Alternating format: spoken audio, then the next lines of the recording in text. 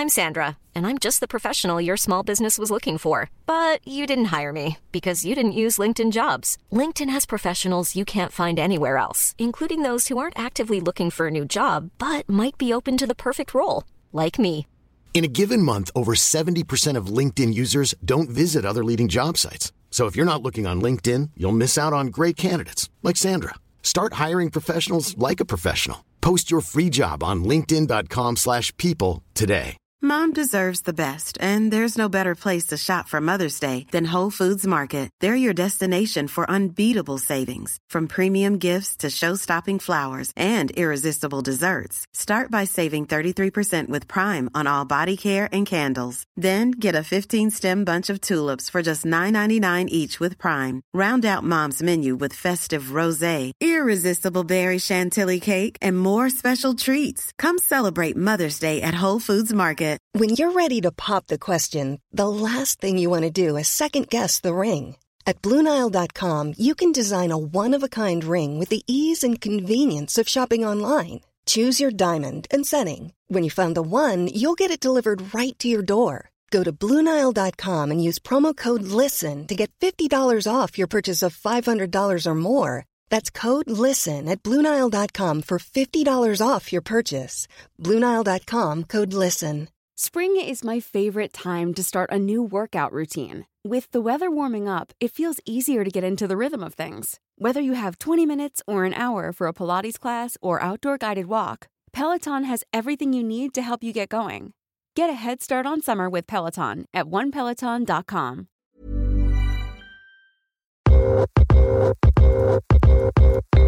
And you are a model for wealth. And if you can share that with the generations coming behind you, maybe they'll get to where you are quicker and progress can be sustainable in our community. You're listening to Side Hustle Pro, the podcast that teaches you to build and grow your side hustle from passion project to profitable business. And I'm your host, Nicaila Matthews-Okome. So let's get started. Today, we are exploring a topic that is near and dear to my heart. It's something I personally am very focused on learning as much as possible about, and that is legacy wealth building in the African American community. And there is no better person to break down this topic than today's guest, Dr. Pamela Jolly. Dr. Jolly is a graduate of Hampton University, the Wharton School of Business at the University of Pennsylvania, Boston University School of Theology, and the Graduate Theological Foundation. She started her career in banking and eventually saw a need to leverage all of her corporate experiences to assist minority business enterprises to grow. So, in 2004, she launched Torch Enterprises, Inc., a firm committed to developing minority enterprises capable of arriving at legacy wealth both individually and corporately for their communities. For over a decade, she has been committed to developing data-driven strategies that lead to wealth as a legacy in the African American community. She is the author of the book, The Narrow Road, A Guide to Legacy Wealth. And Dr. Jolly uses her extensive background in financial services, strategy, community development, and theology to help entrepreneurs and organizations succeed. So in today's episode, we get into why you need to have a good relationship with time, to have a good relationship with money, why wealth is more than money, and how we can all begin to build and chart our path to wealth. So let's get right into it.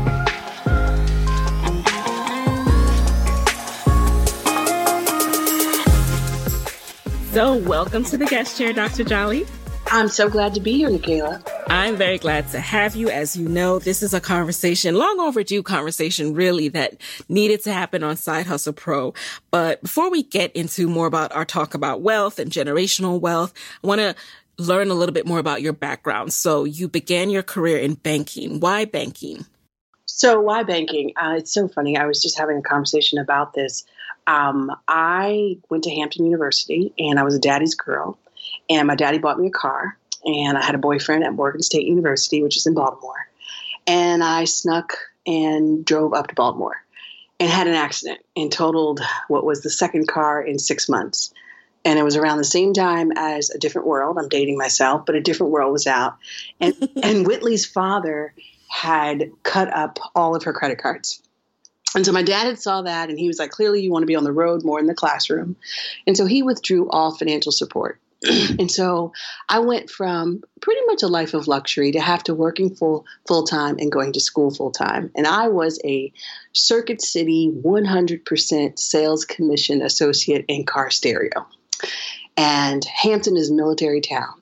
If you wanted a system that would win some awards in the military town, you came to me. And I just was so positive on if I understood what you needed, I could sell you the right equipment. And so I sold about $35,000 worth of car stereo equipment a month. Whoa.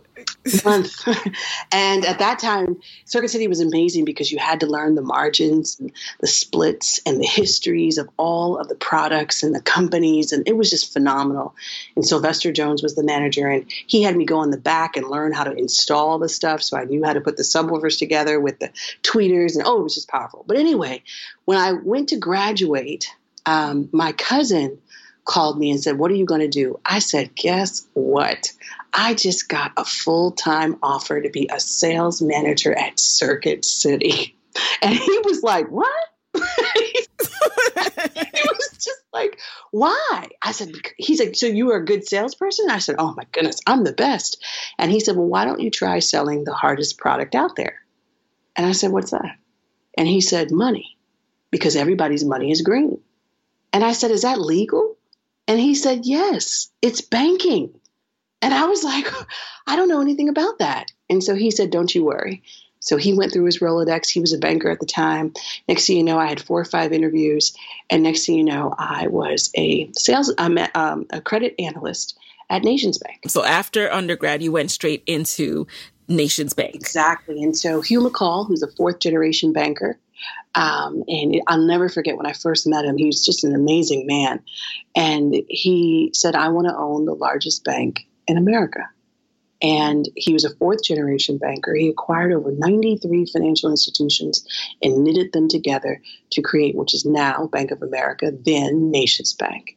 Changed laws, did a variety of different things. And to be able to learn under him in a rotation program really taught me growth through acquisition. And so it just really, really gave me a clear understanding of the role business and finance and spreads and understanding your numbers and underwriting credit really plays in building wealth.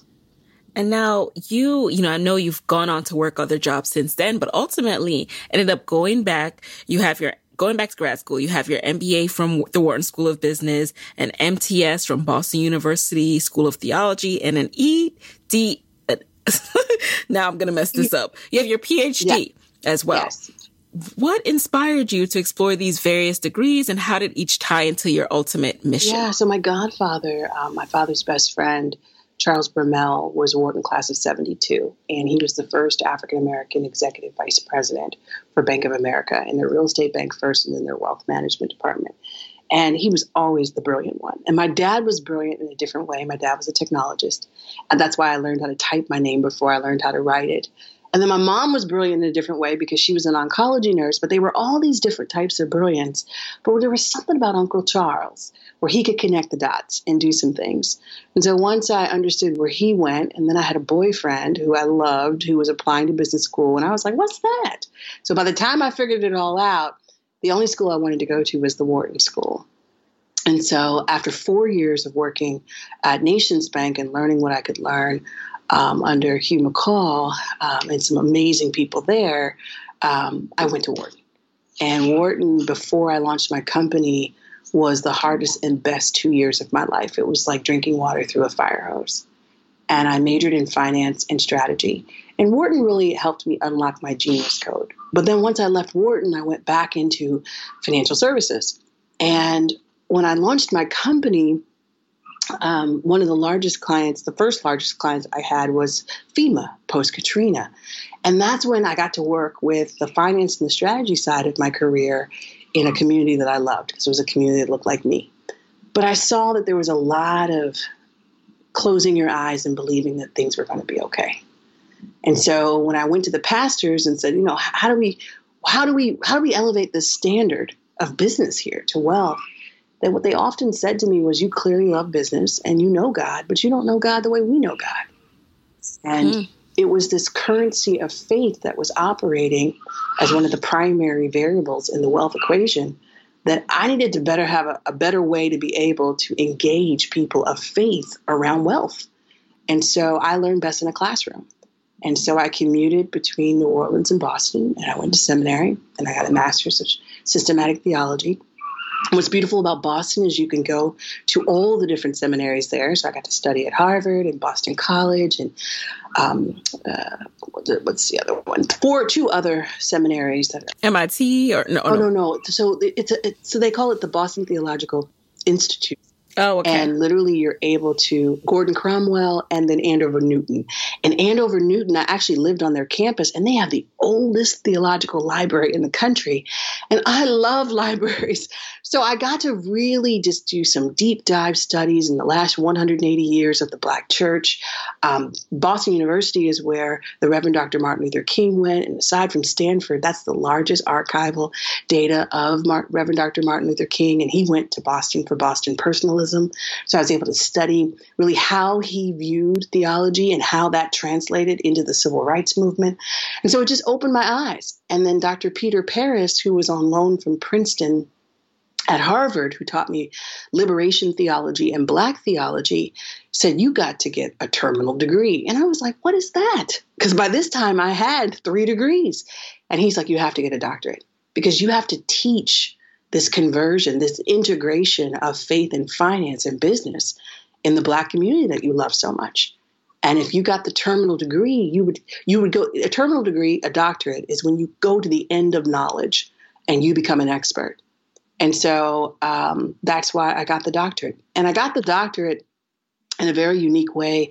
I went to the Graduate Theological Seminary and Institute, and it was a consortium program. So I was able to study at Oxford University School of Theology at Christ Church. I was able to study at Yale and Princeton and Loyola and the various different schools because I needed to knit together a dissertation committee that could understand the different aspects of what I was putting together. And so, and then add that with the research. So I learned best in a classroom. And so the structure and the assignments and experts looking over your shoulder to ensure that you are doing things with a specific outcome and a purpose are requirements for me. And so that's why I have so many degrees. And, you know, something you said really stuck out to me, and I want to go back for a second. You talked about, you noticed this trend or this theme of us closing our eyes and kind of hoping things would all work out. And I know when you're talking about closing your eyes, you're specifically referring to how we're taught to pray and, you know, pray, hope. And of course, I know we're both firm believers in the power of prayer. But that said, there's this tendency in our African-American community to close our eyes, pray, and hope for the best. Do you think in any way that is somehow related to generational wealth and what we've seen thus far in our overall worth, you know, the average worth of an African-American woman, for example? So if I could just make sure that I understand your question, because my dissertation was really focused on unblinding one's faith. Right. I mean that we just close our eyes and believe. And this is what I found. I interviewed over 7,000 African Americans. And what I found is that when just about anyone was faced with a life uncertainty or a financial uncertainty, they closed their eyes and they believed in something, right? Right. Now, as believers, you and I, we believe in the God above.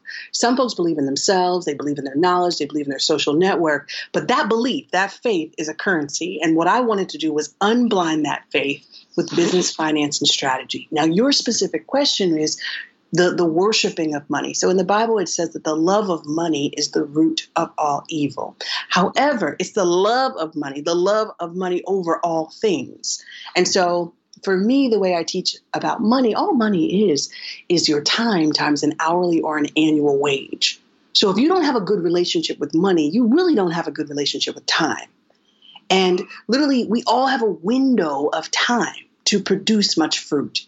In the Bible, specifically in Deuteronomy 8:18, you know, God gives us the responsibility to produce wealth as it was promised to our ancestors. So I don't really think it's the worshiping of money that is holding our community back. Here's what I think it is.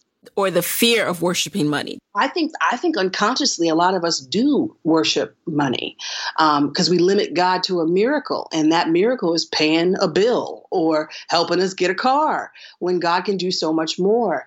I think what's holding us back is we don't understand our history. I just left Bennett College, the first all-girl African-American historically Black college, and literally in 1972, the year I was born, the United Methodist Church women pulled capital together to be able to support the school. When they were started 5 years post-emancipation, emancipated slaves pulled capital together in the amount of $10,000 and acquired the 55 acres that Bennett sits on now, which is an opportunity zone. So in our history is proof that we have right relationship with money, God, business, and building community. But oftentimes we focus on the last decade, and the last decade shows that we can consume. And so literally, which is really only one variable in the GDP, right? Consumption, savings, investing, imports, and exports. So when you limit your definition of power to buying, you lose your power when you can no longer afford to buy. And you limit your life to a life of consumption so that money is your ruler. But when you know that life is so much more than that, Lord have mercy, we can talk about the power of what business is, which is just a series of relationships that get increasingly intimate and build more and more value, which produces more and more wealth. So we've spoken about this before. You often say wealth is more than money. What exactly do you mean by that? So the way that I teach a pursuit of wealth is called the narrow road. And as I said briefly before, money in my equation for wealth is just 20% of the full equation, which is money is just your time times an hourly or an annual wage. But we've got a total of 5 capitals in our portfolio of assets, if you will. We've got cultural capital, how we were raised, the unique way that we look at things. We have intellectual capital, whether it's store-bought knowledge in a classroom or learned experience on your job and in community. We have social capital. And some of us are more adept at leveraging our social capital than others, where we don't just, like to hang out with people or like to have likes on Facebook. We truly build relationships that are capable of building value and building wealth for both parties from a mutual beneficial perspective. And then the 5th one is we have spiritual capital. Because however you define it, whatever your faith tradition allows you to believe in. As a theologian, religion is what you do about God. That's your business. Spirituality is what you feel about God. Again, your business. Theology is what you think about both, which can be a way for us to grow together. Where if I understand how you believe and how your belief influences your actions, and you understand how I believe and how my belief influences my actions, then perhaps some of these actions we can do together. And we can have a shared theology of how we can grow together. And so literally that faith, that spiritual capital, that is a currency that gets you to the end of a road when you have run out of your own resources. And so if we have a shared faith, oh my Lord, I might not completely understand your whole road, but if I believe in your outcome, I may invest in you. And so that spiritual capital is a very powerful capital as well. So when you take full ownership of your portfolio of assets, your life is different. It's not limited to just how much time you have in a day, how much money you can make in a week. It expands to the relationships you have, to the knowledge that you can apply, to the culture that you have inherited, and to the faith that leads you. And so it's a fulfilled life. That's why for me, a fulfilled life is a wealthy life. It's not the rigmarole. It's not the hustle and bustle. It's saying, you know what? Here is me, all of me. And I want to be better than the generation that came before me. And I want to maximize all of these assets within me. So I've got to be able to look for unique ways in which I can package them and bring them to the market, whether I call that my community, whether I call that my industry, and take it to another level. That's definitely one of the things that you have impressed upon me is this idea that we need to take full possession of the business of us. And when you say that, can you break it down a little bit more? So you now mentioned the 5 assets, so to speak, that we have that comprise wealth. It's not just money, you know, it's our social, our, how we were raised, all of these different things. Now, how can I, as Nicaila, begin to capitalize on all of these to make myself have a more fulfilled life, aka become more wealthy? Yeah, so Nicaila, there's 4 primary steps along the narrow road. And if you take these steps, each step has an outcome, and that's how you get to the 5 steps. The first step is to create a life, and you create a life with your human capital to earn an income. And your job at the create a life stage is to build a portfolio of talents in a way in which you can have increasing income year after year, right? So you're going to work for, you know, on average 40 years. And so when you look at that 40-year journey, what talents are you going to use? What are your core strengths? What is your genius code? How are you going to put all the things that are within you together and package them up and say, this is me. I'm an asset, and I'm an asset that can work with others and work for myself. That's the first step. The second step is once you're clear on that, like once you know what you can do better than anybody else, now you got to build a lifestyle that you can sustain beyond retirement. Because let me tell you something, you don't want to work and then die. I don't. I want to work, I want to play, but then I want to retire and pass the torch to you youngins, and I want to enjoy my life. I don't want to have to be broke at the end after working so hard for the peak earning years of my life. So you got to really have a lifestyle budget and a savings and an investment plan that really makes sense. That third step is now you got to grow independent. Because truth be told, if you want to do what you want to do when you want to do it, you got to be able to afford it. And it's very difficult to be able to do that in America without ownership. And so you have to have a plan for independence. For some of us, that independence is going to include the acquisition of our inheritance, which means you got to stay close to your family who own things so that you will inherit those things and be a part of their retirement plan or a part of your grandparents' transition plan. Because it does take 3 generations to build legacy wealth and only 1 generation to lose it. And that fourth step is you have to leave an inheritance. And it's easier to leave an inheritance when you know that you have received an inheritance, which is why the generations have to stay connected. And yes, it is amazing to leave a financial inheritance, but that's not the only way you leave an inheritance. You made some mistakes and you had some successes.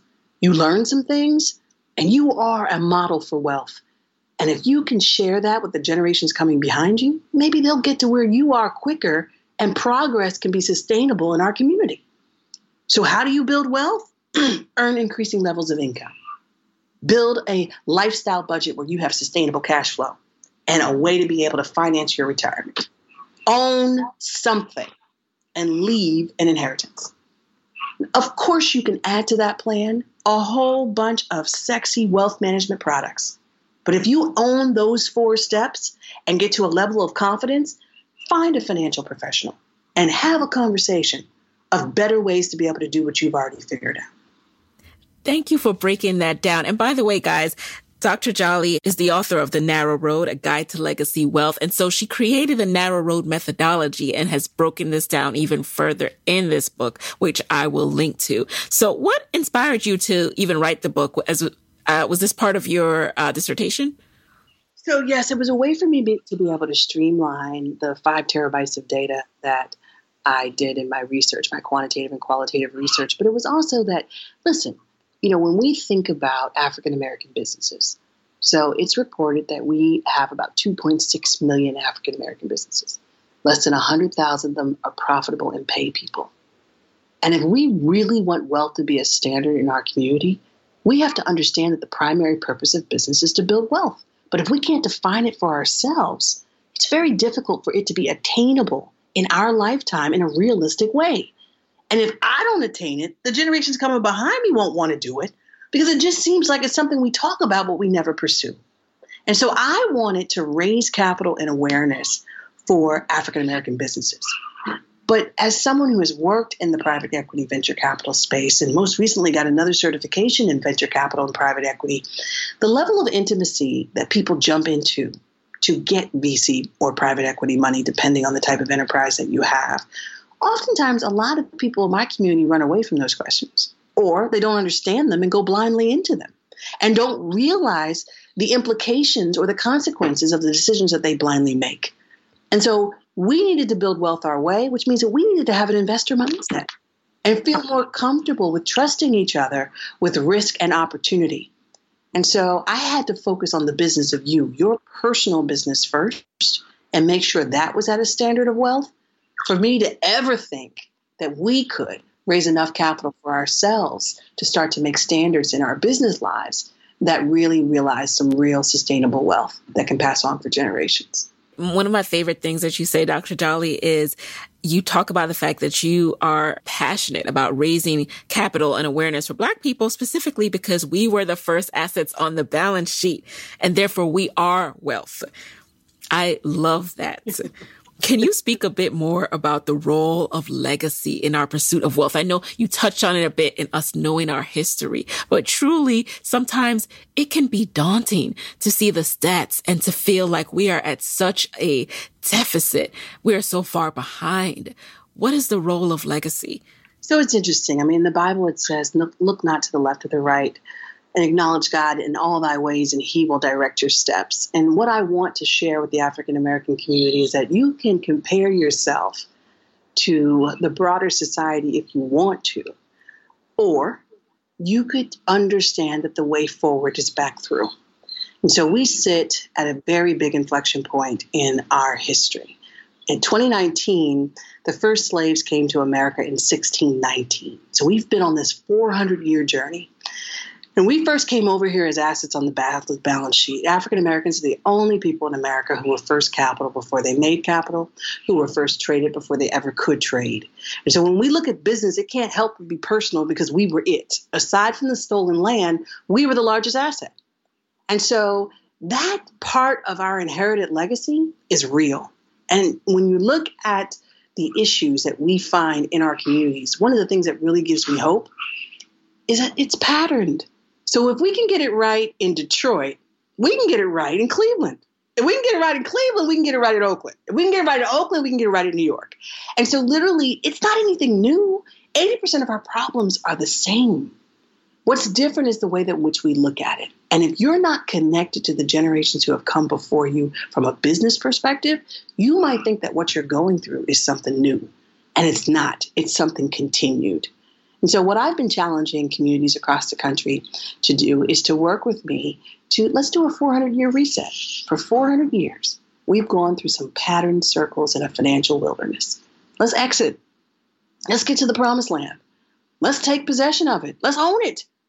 And let's start to materialize communities that matter to us. Because it's a mutual benefit. When you have a wealthy community, guess what? It pays taxes. And it makes everyone prosperous. And so literally a wealthier Black community would be a wealthier America. And so for me, let's do it. And so that's what I've been challenging people to do. And so understanding your legacy is a narrative that did not start with you and will not end with you unless you disconnect your story from the narrative. Your story has a beginning, a middle, and an end. And if I sit there long enough, you'll tell me it over and over and over again. Conversely, if you can connect it to a legacy, I mean, for me, I don't want you to talk to me. I don't want you to understand me and have the story begin with me. I want it to begin with my great-grandmother, a sharecropper, and her daughter, my grandmother, who was the live-in maid for Mayor Dilworth in Philadelphia, who invested in her brothers and sisters to migrate from the Jim Crow South up to Philadelphia. I want you to know where I came from so you can understand why I think some things are possible that you might think are impossible. And you, understanding where you came from, might start to look at the things that are in your way as indicators that you have arrived at the point of your promised land. And so it is so important that we connect the dots. Otherwise, we're repeating mistakes and we're staying in circular patterns that need to stop, which is why I'm calling for a reset. And speaking of those circular mistakes, I love the fact that along the narrow road, one of the steps is to leave behind what we have learned. And a lot of times when we think of an inheritance, leaving an inheritance, we do think of money. We think of cash. We think, oh, our kids need to have a trust fund and things of that nature. But we take for granted the knowledge that we now have, the next generation needs to see. And I want to know, what's the best way that you think we can do these things? Like, are there methods that are best that you recommend to share this knowledge from generation to generation? Because we know methods of technology change. We know things change, and not every family has a historian. So how do we begin to make sure we keep this knowledge throughout the generations? So in 2018, it was a year of demonstration and preparation for me. Torch is now 15 years old. And so in 2018, it was a year of demonstration and preparation. What I mean by that is I launched the Legacy Wealth Initiative. And with that, I had two pilot projects. One was the Omaha Legacy Wealth Initiative and the Black Male Equity Initiative. The Black Male Equity Initiative was in Detroit in partnership with the Campaign for Black Male Achievement. And the Omaha Legacy Wealth Initiative was in Omaha in partnership with Willie Barney and the Empowerment Network. And those two groups of those two cohorts journeyed the narrow road. Now, both of them published anthologies in partnership with my company, Torch Enterprises. Why do I say all that? The Sankofa View, which is the published book of the Omaha Legacy Wealth Initiative, has a series of questions that you can start to begin to ask your family members, your elders, to start to build a legacy narrative so that you can start to get really clear about where it is. And here's the beautiful thing about our community. Generations have patterns. So even if your grandmama isn't alive, because my grandmothers, who were the first two investors in my business, are no longer alive. Now, I'm grateful that I sat at their feet while I was with them, while they were alive. But even if your grandmothers aren't alive, their generation has a lot of common similarities. So asking these questions of those generations, elders in your community, will yield similar, if not identical results. And so starting to understand that frame of reference, because what I found about millennials, in interviewing so many people, I really got a shrewd ear to be able to discern not just what you say, but really what you mean. And one of the things that came out is millennials don't want to know what you did. They want to know how they can apply what you did to what they want to do. But here's the thing. If you take it out of context, you might use a good strategy for the wrong outcome. And so it's really important that you align the strategy and the outcome with the context in which it works. And so oftentimes we quickly run and say, oh, well, they did it this way, I'm going to do it this way. With no context, good strategy, misappropriated outcome. So it's really important that we connect those dots. It's funny that you say that, because I was thinking the other day, and you let me know if this counts, but, our grandchildren, like my grandchildren, God, I don't know what they'll be looking at when it's their time. However, they will be like the first generation to be able to look back at what their grandparents were up to on social media, what they were talking about. For example, on my podcast, they will be able to listen and hear how I started my business, what I was learning, the mistakes that I made. And it's almost motivated me to share more, because how cool is that? I wish I had that for my parents. Sometimes it's hard to imagine my parents as just being youthful or ever making mistakes, because I only know them in the context from when I was born onwards. So that's why all these million pictures taken every second on iPhones that are never printed out are a problem. Right. I know I got a picture of my parents in their bikinis. I know what their young love was like. But I think one of the things that you said, I'll go all the way to the root of when you started, you do know what your grandchildren will look at. Because you will be on the road to legacy wealth, they will be looking at what you show them. And what you're saying is the technology of social media and you archiving what you're doing right now and putting it in a trust or a CRIP or whatever is going to be useful at when they are of hearing age will be the first thing that they will be introduced to. Because, our families are our first introduction to business. I mean, we learn from our families how to budget, how to save, how to suffer through disappointment, how to cherish our victories and achieve results and outcomes, how to love, how to curse, how to yell, how to be mad, how to have a timeout. We learn everything from our family. So you know what your grandchildren are going to experience because you're creating the model right now. And so it is important, because I have sat at the feet of elders. I mean, look, imagine talking to a whole bunch of grandmas about sex. I did it. And so as a result, because literally, if you want to look at a relationship as a business, if you aren't having good sex, you're not having good babies. And if you're not having babies, you're not building a legacy. It's not continuing. This is true. So there's so many different things. Wealth is so much more than money. I mean, do you know how to be intimate? Do you know how to have those types of covenant relationships that are built on trust?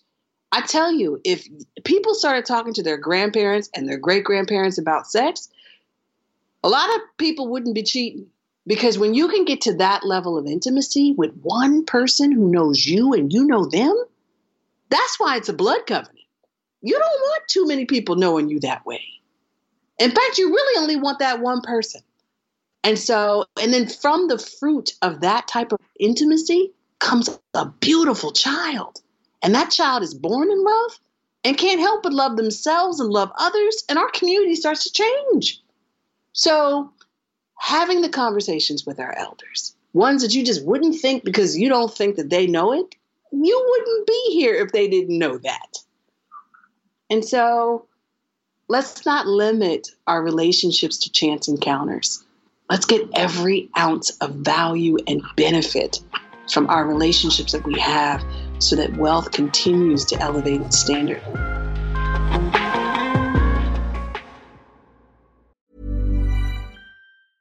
Mother's Day is around the corner. Find the perfect gift for the mom in your life with a stunning piece of jewelry from Blue Nile. From timeless pearls to dazzling gemstones, Blue Nile has something she'll adore. Need it fast? Most items can ship overnight. Plus, enjoy guaranteed free shipping and returns. Don't miss our special Mother's Day deals. Save big on the season's most beautiful trends. For a limited time, get up to 50% off by going to BlueNile.com. That's BlueNile.com.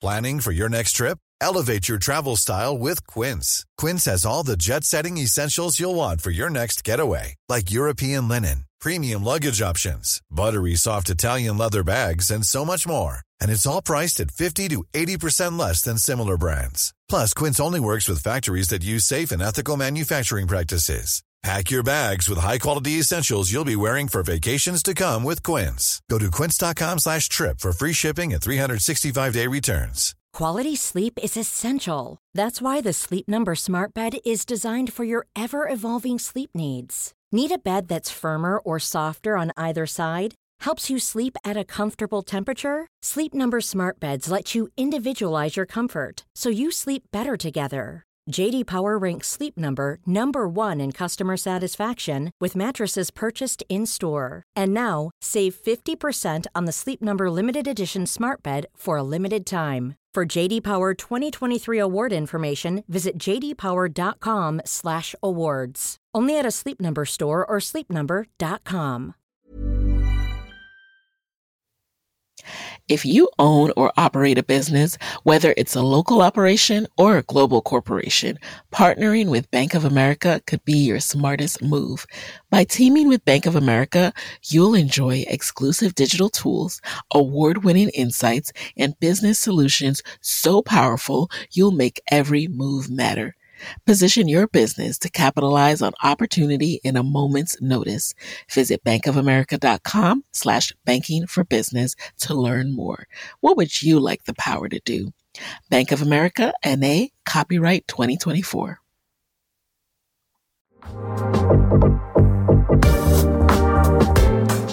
And now let's talk a little bit deeper about the money piece. As entrepreneurs, a key theme that we have seen more and more in recent years is the idea of raising capital from venture capitalists. And we are now seeing a lot of measuring going on about how much Black women are raising versus others. And in your perspective, how should entrepreneurs approach raising funds? Do we begin to let go of our legacy when we accept capital from people outside of our community and one day plan to sell to non-African American companies, for example? So I think, listen, my grandmother would always say, begin like you're going to end. And so if you are an entrepreneur, plan your exit. Now, if you want to exit and get a big payout, and you have an idea that has a 10x growth trajectory that you're confident and you understand, then VC might be for you. Now, one of the things that I am concerned about in terms of venture capital in our community and what you said about, it seems as if everybody's running to be that next $1 million baby. And my concern about that is that it's often pre-revenue. And so the idea hasn't incubated. My mentor, Stanley Tucker, was like, okay, it's not really doing makes a difference. If one person won't buy, why am I going to invest in something with the hope that a whole bunch of people will buy? And so I want us to really fully flesh out our ideas before we take them to market. Because some of the negotiating terms that I've been witnessing and observing in our millennial market, it's clear that they're more excited about raising the million and less knowledgeable about the strings attached to that first tranche of money. The reality is that your first tranche of capital is your friends and your family. Again, when your grandmothers write the first check for your business, you get cash flow positive and profitable a lot faster than you would with somebody you don't know. When the first people who buy your product are your friends and their friends, you get enough research and development feedback to know how to make that product so much better than you ever could have done alone. There's a reason why that's our first tranche. And I want more people to be able to engage in that tranche so that when we get to the equity table, when we're raising capital and investment, we are clear about what our value is. And we're clear about what are the non-negotiables and what are the negotiables.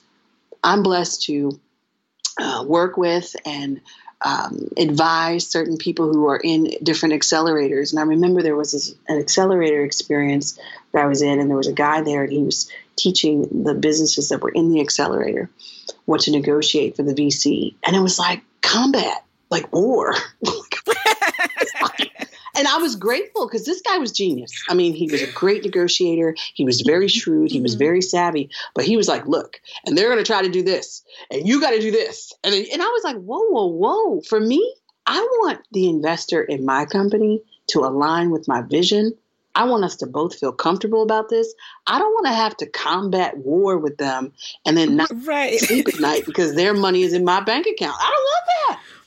And so I think for us, we need to think about the fact that we have a legacy of coming up with innovative ideas, from the stoplight to the blood transfusion to the air condition to the iron.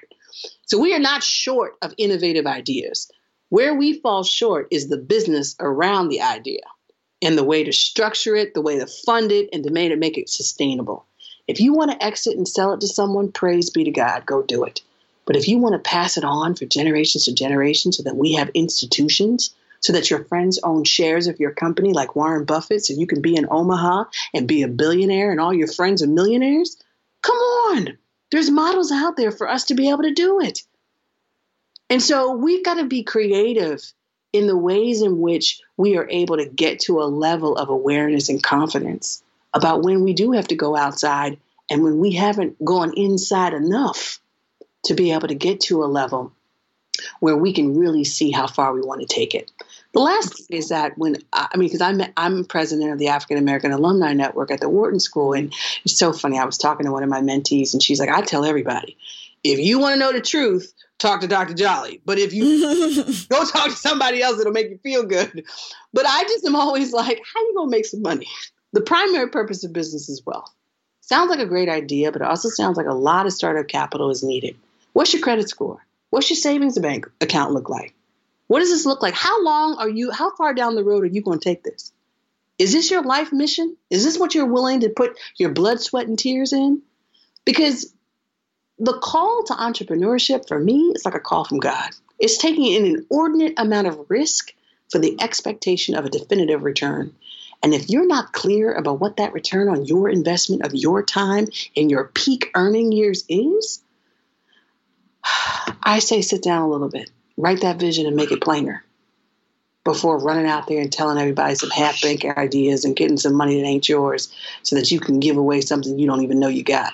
Preach about it. And is it less about who we sell to and how the deal is structured to impact our communities? As I've heard you talk about the Sundial Unilever deal, for example, and how that, you're selling to someone outside of the African American community, but you then are able to use the capital to then bring other businesses back into the community. So the phrase, it's not personal, it's just business.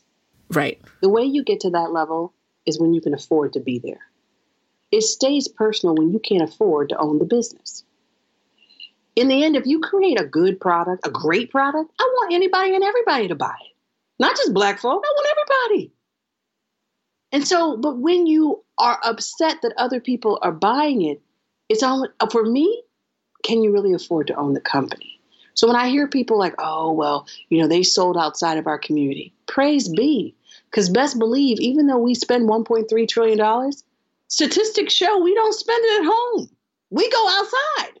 So please don't fault Black entrepreneurs when they do the same, because they could go broke chasing our dollar, or they could build wealth building relationship with a customer that sees them for the value deliverer that they are. And so stop being so personal about the business. And the way in which we can stop being so personal about the business is understand business. That was a mic drop, you guys, in case you didn't hear that. No, I really appreciate you breaking that down, because I see that question over and over again. And I've even had a guest on my show and someone said, I'm just responded to an email where I shared the episode and said, I'm not interested in this episode because they sold out. Like, excuse me? Have you ever tried to grow this type of business? I mean, listen, the primary purpose of business is to build wealth. How do you do that? You earn income, revenue. How do you do that? You have to sell. And so I could sit here and hold my breath till folks buy from me, or I could sell to people who want to buy from me.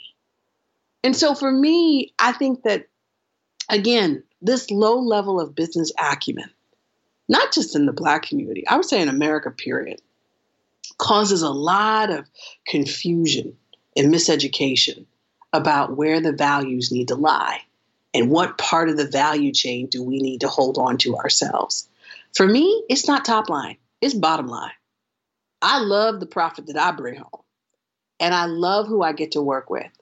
And so my ability to be able to work with people who are married to the outcome that I believe in means that they don't all look like me, but they truly understand that the work that I do benefits people who look like me, and they see their benefit in it as well. Another piece of this is what you mentioned about, instead of focusing on trying to build these businesses and not looking internally at what our foundation is, let's also work on our foundation. So you talked about the savings, the credit score. Now, as side hustlers, and I include myself in this group, we are people who we are extremely ambitious. Some of us have, multiple degrees. We're going after it, doing everything we were told to do. We're also now climbing out of student loan debt, right? So we are trying to get to a point of having a high net worth and having a high savings level and having a high credit score, right? And having all of these things. Do you think it's worth waiting for these things before we start endeavors on our own? Or is this something that can be accomplished in tandem? I think that decision is a case-by-case basis. But here's what I need everyone to know. Things take time. And if you live your life with a lack of priorities, anything will do. You have to set some priorities. And literally, when you align that with your budget, you can save and invest at the same time. You can save for the future and invest in your now. You can do a variety of different things if you write that vision and make it plain. And for all intents and purposes, that's a business plan that makes some sense, not just to you, but to some other folks. And so what I find is that we are in a rush to repeat patterned mistakes generations after generation. There were 4 roadblocks along the narrow road. When I talked to so many of our beautiful Black people about building wealth together and getting to the promised land together, I said, do you think it's possible? So many people said no. And the number one reason was a lack of trust. We don't trust each other. When you data mine 5 terabytes of data the way I have, what underlies a lack of trust is a lack of priority. I mean, I can't trust you with everything. I'm so grateful to be a client of yours. I wouldn't have my own podcast if you hadn't come to me and said, you have to have a podcast. And I hadn't been truthful with you and said, I was raised by a mama who said, show thyself approved and don't embarrass the family. So I'll learn how to do it. And then you were patient with me because it took us 2 years to get here. Right? So my thing is things take time. But guess what? If I had started a podcast 2 years ago, I probably wouldn't be as proud as I am about the results of the Legacy Wealth Initiative. It probably wouldn't be expanding the way it is. And I probably wouldn't even be looking to do even more in communities across the country. And so now is the perfect time for me to do a podcast, to be able to engage others and have conversations. And we found the right time to be able to do it, as par the excellence found in Side Hustle Pro. And so literally, things take time. So in my book, which I do encourage people to read, what you're describing is called the storm. And the storm is when you are doing everything by yourself and you are moving fast, but you are really going nowhere because it's not sustainable. And so I understand what you're talking about in terms of Side Hustle Pro, but there's one word in your business title that I rebuke, and it's called hustle. Because, and I don't rebuke you because I love you and I'm a client. But right. The true definition of hustle is to shove. And as I've shared with you before, all business is a series of relationships. And best believe if you shove me, there will be no relationship. And so I tell people, while I rebuke the hustle, I recognize that the hustle is a short-term strategy for an immediate outcome. It can't be a long-term strategy for a series of short bursts of progress that aren't sustainable. And so, get your hustle on, but get it off so you can be about your business. That's what I'm saying. And that's what you have allowed me to do. Listen, if anyone who is not a client of Side Hustle Pro and wants a podcast, I encourage you to do so.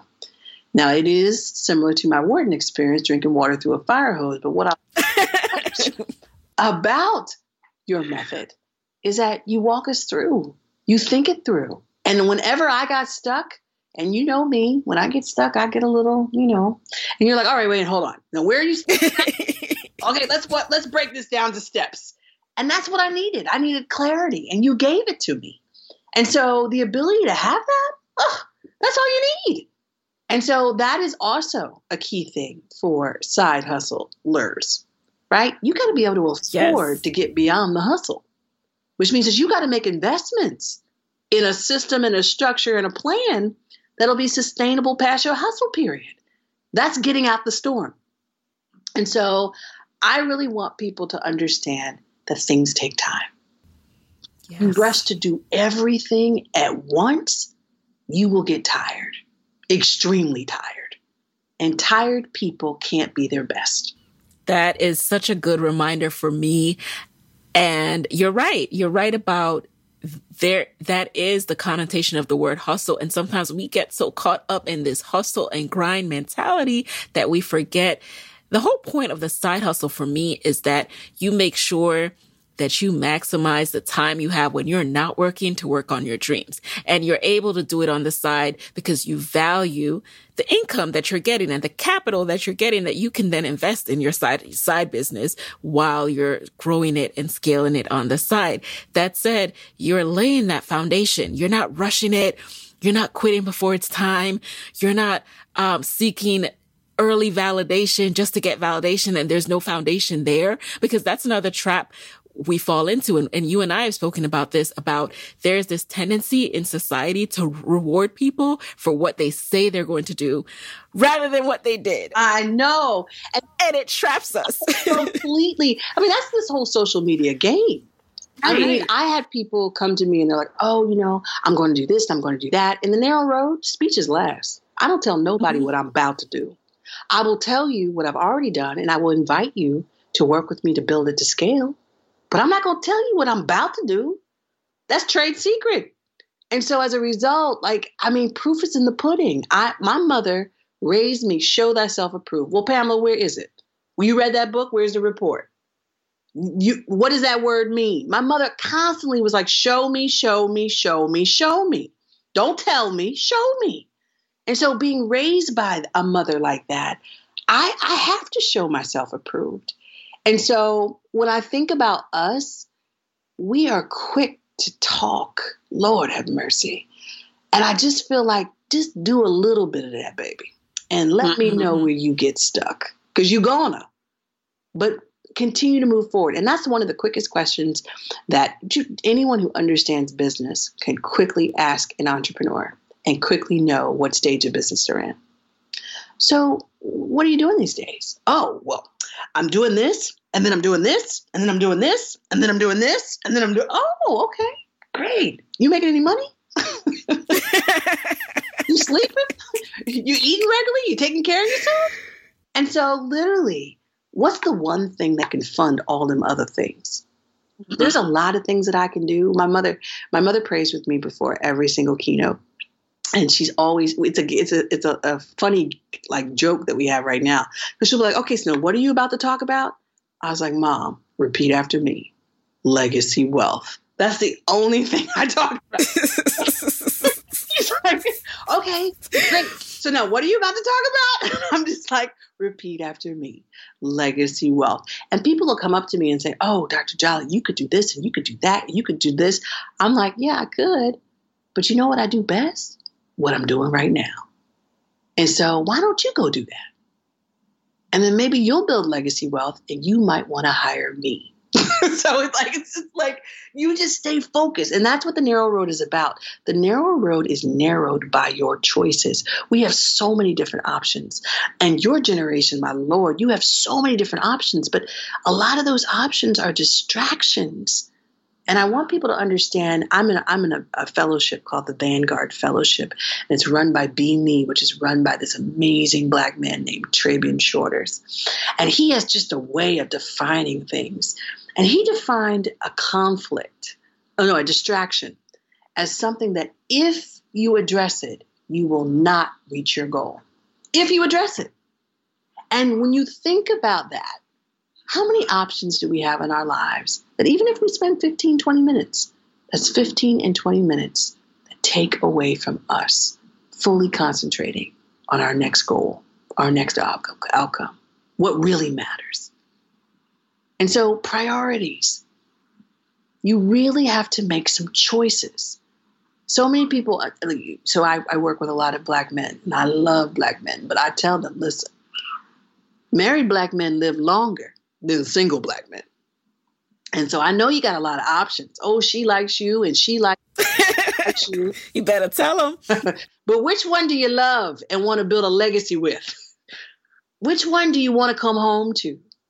Which one do you want to build with? Which one do you want to admit that you might not have all your money together? But if you guys work together, you could do it. And so make a choice. My grandfather would say, in life, there's many options, but there's just one choice. So he would say, never be an options girl. I didn't raise no options granddaughter. And so literally, women, as you date these beautiful men, are you an option or are you their choice? And even if you love them to life, but you an option, they will make another choice, even while they're choosing you temporarily. Make sure you are a choice. Because women, as I tell everyone, men, you got powerful seed. But if you want to birth something, you need a womb in the room. Women, we are powerful. We are capable of birthing something from the unseen to the seen. Cherish that power and choose wisely how you want to use that. That's birthing a business, birthing a relationship, birthing a family, birthing a community, birthing a movement. But truth be told, you got to have the right seed. So one last thing that I'd like to touch on before we jump into the lightning round is this article that I read recently. It's by Angie Chapman for Business Insider, and it's titled, "When My Mother Died Without a Will, I Learned a Big Lesson About Money Management as an African American." And she talks about that when her mom died, they lost the home because she died without a will. They lost their mom's home. And in this article, you are quoted and you speak about the fact that, unfortunately, this scenario is not uncommon. And according to some estimates, about 70% of African Americans die without a will. Why? And what can we do about this? How can we make sure that money management is taught at an early age? So this is a wonderful way to connect the dots of what we talked about. And I just have to say thank you. I love talking to you. But so in this article, I was in Martha's Vineyard. I have an event every year with Gina Collier. She owns a company called Rise, and she was one of my first clients on the Narrow Road. And we talk with parents whose children go to independent schools. And the woman who wrote this article was there. And when she heard me talk about legacy wealth, she's like, I got to interview you for this article. And she talked about her mother. Now, I don't know if people are familiar with asset framing. Again, this is Trabian Shorter's work. And as a part of the fellowship, I was able to really understand it. And oftentimes we frame a lot of problems in the Black community for the problem part, the negative, not the positive. But if you frame it from an aspiration, it starts to change the whole piece of it, or the whole outcome of it, actually. So when I chatted with her, I said, look, I'm an asset framer, so I got to look at this from a positive way. So many of our elders do not have wills. From my research, what I found is that they don't want to think about dying and leaving disruption and perhaps separation over the assets they have attained. They want their families to stay together.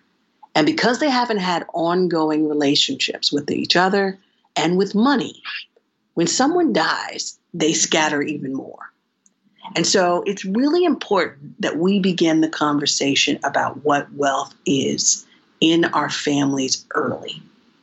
And interestingly enough, when I was at Bennett this weekend, I talked to a woman from she's a graduate of 1950. First thing I asked, what does wealth mean to you? And she was able to tell me what her daddy and her granddaddy did for her. Now, if you graduate from college in 1950, your daddy and granddaddy have a relationship on the other side of the emancipation line, which is very interesting.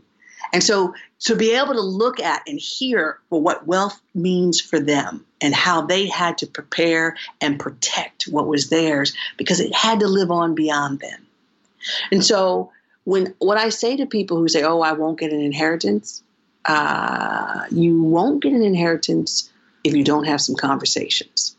Because the fact that less than 30% of our elders have wills and are still alive means that you could have a conversation and get an inheritance with a pour-over will and an understanding of how to build a trust. And then if you call your family members together and say, look, let's go into business together, or let's elevate the family business to another level, people start talking about what they really would like to do because they realize that they have the potential to have inherited equity. That's the beautiful thing about ownership.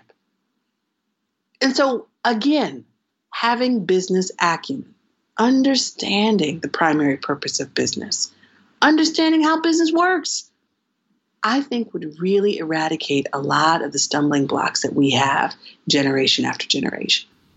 Do you think that the quickest route or best route towards building legacy wealth, as far as that first tier of selecting an occupation and income and bringing in income, is to go the entrepreneurship route? So in the Narrow Road, I look at everything through the lens of business. And I start with legacy. And legacies are African American leaders. There are two economic mindsets in the African American community, best identified with the legacies of Booker T. Washington and W.E.B. Du Bois. Now, who sits in the center of them is one of the baddest Black men on the planet, or the baddest Black male legacy on the planet, which is Kelly Miller. Kelly Miller was the first African American to attend the Johns Hopkins PhD program. He didn't finish for financial reasons, but he went on to be a dean at Howard University. He edited both Booker T and W.E.B. Du Bois's work. Now, for those who are familiar, Dr. Du Bois was the first African American to graduate with a PhD from Harvard. Booker T. Washington went to Hampton University, my alma mater, and was then hired to run Tuskegee. Now, he did something called the Atlanta Compromise, where he encouraged people not to fight for the vote, but to work and earn a seat at the equity table. And people pit those two together. Du Bois was talking about the talented 10th, and what I affectionately say Booker T. Washington was talking about was the necessary 90. Kelly Miller was in the middle, saying it wasn't an either or, it was a both and. If the earners, the people who choose to work for other people, would use a portion of their earnings and invest in the owners, the ones who want to build up enterprises in the community, the return on investment would build wealth for both sides.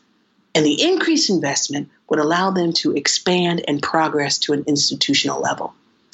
The reality in the Black community is that post-Brown versus Board of Education, we got some financial products. It came with redlining, it came with some pretty subprime mortgages, which are repetitive patterns, but we really left our own communities, which were closed-loop economic circles, to go elsewhere with debt that was never fully repaid. We need institutional growth. Where are our Black organizations or our institutions and businesses who are more than 4 generations old? What do they look like? What is their revenue size? What is their asset size? If we don't understand that there is a need for that, one of the things that I find with a lot of my mentees, some of them don't want to work for majority institutions, but they worked hard, they got great education, and they want high incomes, and they deserve that. But we need to catch up on our enterprise side, because Lord knows we need their intellectual capital, but we shouldn't make them give it to us at a discount. So we must elevate our standard of business to wealth. And so it's all there. We have it all. We just need to connect the dots. And you start by taking care of the business of you. There's an African proverb that is very big in the narrow road that I use. And it says, if you want to go fast, go alone. If you want to go far, we must go together. For me, going far is taking care of the business of you and elevating its standard to the point of investment and then investing in the business of us, so that our standard of business is relative to not just what we consume, but also what we are willing to invest in, so that it can grow bigger and bigger across generations. Amen. Okay, now we're going to jump into the lightning round. You just answer the very first thing that comes to mind. Are you ready? I'm ready. Number 1, what is a practice that has helped you in growing your own legacy business with Torch Enterprises? To not fight, focus on a win. To really look at things that have come before me and figure out how to elevate the standard, take it to another level. Number 2, what's the best book in addition to The Narrow Road that you can recommend for Side Hustle Pro listeners who are at the start of the legacy wealth building journey? I think that everyone should understand finance and business. One of my favorite books is called Dangerous Dreamers, and it's by Robert Sobel. And it really talks about the financial innovators from Charles Merrill, who created Merrill Lynch, to Michael Milken, who was a Wharton grad who got the first Marcus Garvey Award for 100 Black men, but really opened up the debt and capital markets to Jews and Blacks. I went to jail for it. But really, you get to see how our current financial markets that we have and hopefully participate in now, how they were formed by innovators and dangerous dreamers. Love it. Never heard of it. All right. Number 3, who is a Black woman entrepreneur that motivates you and why? So to answer that, you have to first understand how I define entrepreneur. It's someone who takes an inordinate amount of risk with the expectation of a definitive return. Antoinette Malveaux is a mentor of mine. She's a working class of 85. And she's just an amazing woman who will listen to me. She's got a strategic mind. She's willing to take risks, but she connects dots to make things happen. And she's remained connected with me as I with her. And it's really helped me throughout the course of my career. Number 4, what is a non-negotiable part of your day? Non-negotiable. So I get up around 4:30, 5 o'clock in the morning. And between 5, once the clock strikes 8, there's a different time cadence in the world. But between 5 and 8 a.m., I am the most productive. And so I can get more things done in those 3 hours than some people get done in their whole day. And so I have to have that time. Love it. And then finally, number 5, what is your parting advice for Black women entrepreneurs who want to be their own boss, who want to build legacy wealth? And all of this is intimidating to them, Dr. Jolly. I live by the principle, whatever you believe, you're right. And that which you fear, you attract. So if you are fearful about losing your paycheck, you will. And that means you might need to build up a reserve, which means that your business plan has got to include a reserve that builds some confidence into your pursuit. I tell everyone, you become a different entrepreneur when you have $10,000 in a bank account that you don't have to touch. And so I have a mentee who just came back to me. She left her job a year ago. And she didn't like it when I said it, but I was like, you got to save up a year. Because she has a beautiful family. She's got children and a beautiful husband. And I said, look, a hungry, broke entrepreneur can't negotiate. They have to do what they have to do. And so if you negotiated to get your job, you definitely need to negotiate with them 4 jobs you're about to take when you start your own business.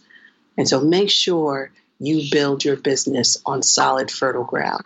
Love it. So I know people are going to want to reach out to you. What's the best way for them to get in touch after the show? Sure. So on Twitter is @PamelaJolly. Instagram is also @PamelaJolly. On my website, which is PamelaJolly.com, there's a click link where you can schedule a quick check-in with me. Of course, Torch Enterprises gives you a highlight and a lot of updates about some exciting things that are coming down the road. And in a very short period of time, the Jolly Journey podcast will come out. Woohoo! I'm going to have a Facebook group where people can interact with me directly after, well, you tell me, since you're the expert, after a series, right? You tell me. I'm following Peter.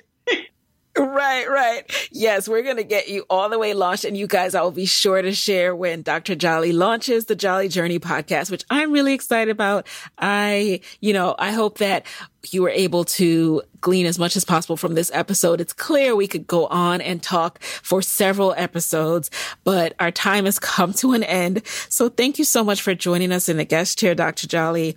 And there you have it, guys. Head over to sidehustlepro.co/Pamela Jolly for all of the show notes, the links to the books, and everything that Dr. Jolly mentioned, including all of the resources. Thanks so much again, and I will talk to you guys next week. Hey guys, thanks for listening to Side Hustle Pro. If you like the show, be sure to subscribe, rate, and review on Apple Podcasts. It helps other side hustlers just like you to find the show. And if you want to hear more from me, you can follow me on Instagram at Side Hustle Pro. Plus, sign up for my 6-bullet Saturday newsletter at sidehustlepro.co/newsletter. When you sign up, you will receive weekly nuggets from me, including what I'm up to, personal lessons, and my business tip of the week. Again, that's sidehustlepro.co/newsletter to sign up. Talk to you soon.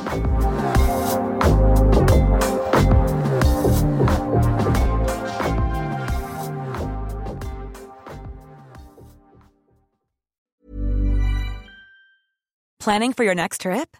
Elevate your travel style with Quince. Quince has all the jet-setting essentials you'll want for your next getaway, like European linen, premium luggage options, buttery soft Italian leather bags, and so much more. And is all priced at 50 to 80% less than similar brands. Plus, Quince only works with factories that use safe and ethical manufacturing practices. Pack your bags with high-quality essentials you'll be wearing for vacations to come with Quince. Go to quince.com/pack for free shipping and 365-day returns. Mom deserves the best, and there's no better place to shop for Mother's Day than Whole Foods Market. They're your destination for unbeatable savings, from premium gifts to show-stopping flowers and irresistible desserts. Start by saving 33% with Prime on all body care and candles. Then get a 15-stem bunch of tulips for just $9.99 each with Prime. Round out Mom's menu with festive rosé, irresistible berry chantilly cake, and more special treats. Come celebrate Mother's Day at Whole Foods Market. Hey, folks, I'm Mark Maron from the WTF Podcast, and this episode is brought to you by Kleenex Ultra Soft Tissues, your ally to help tackle your allergy symptoms this season. I love the change of seasons, but nobody loves pollen and all those other things floating in the air that make you sneeze during this nice weather. Kleenex Ultra Soft Tissues are hypoallergenic and allergist approved, so fight back against watery eyes and runny noses without worrying about irritating your skin. For this allergy season, grab Kleenex and face allergies head on.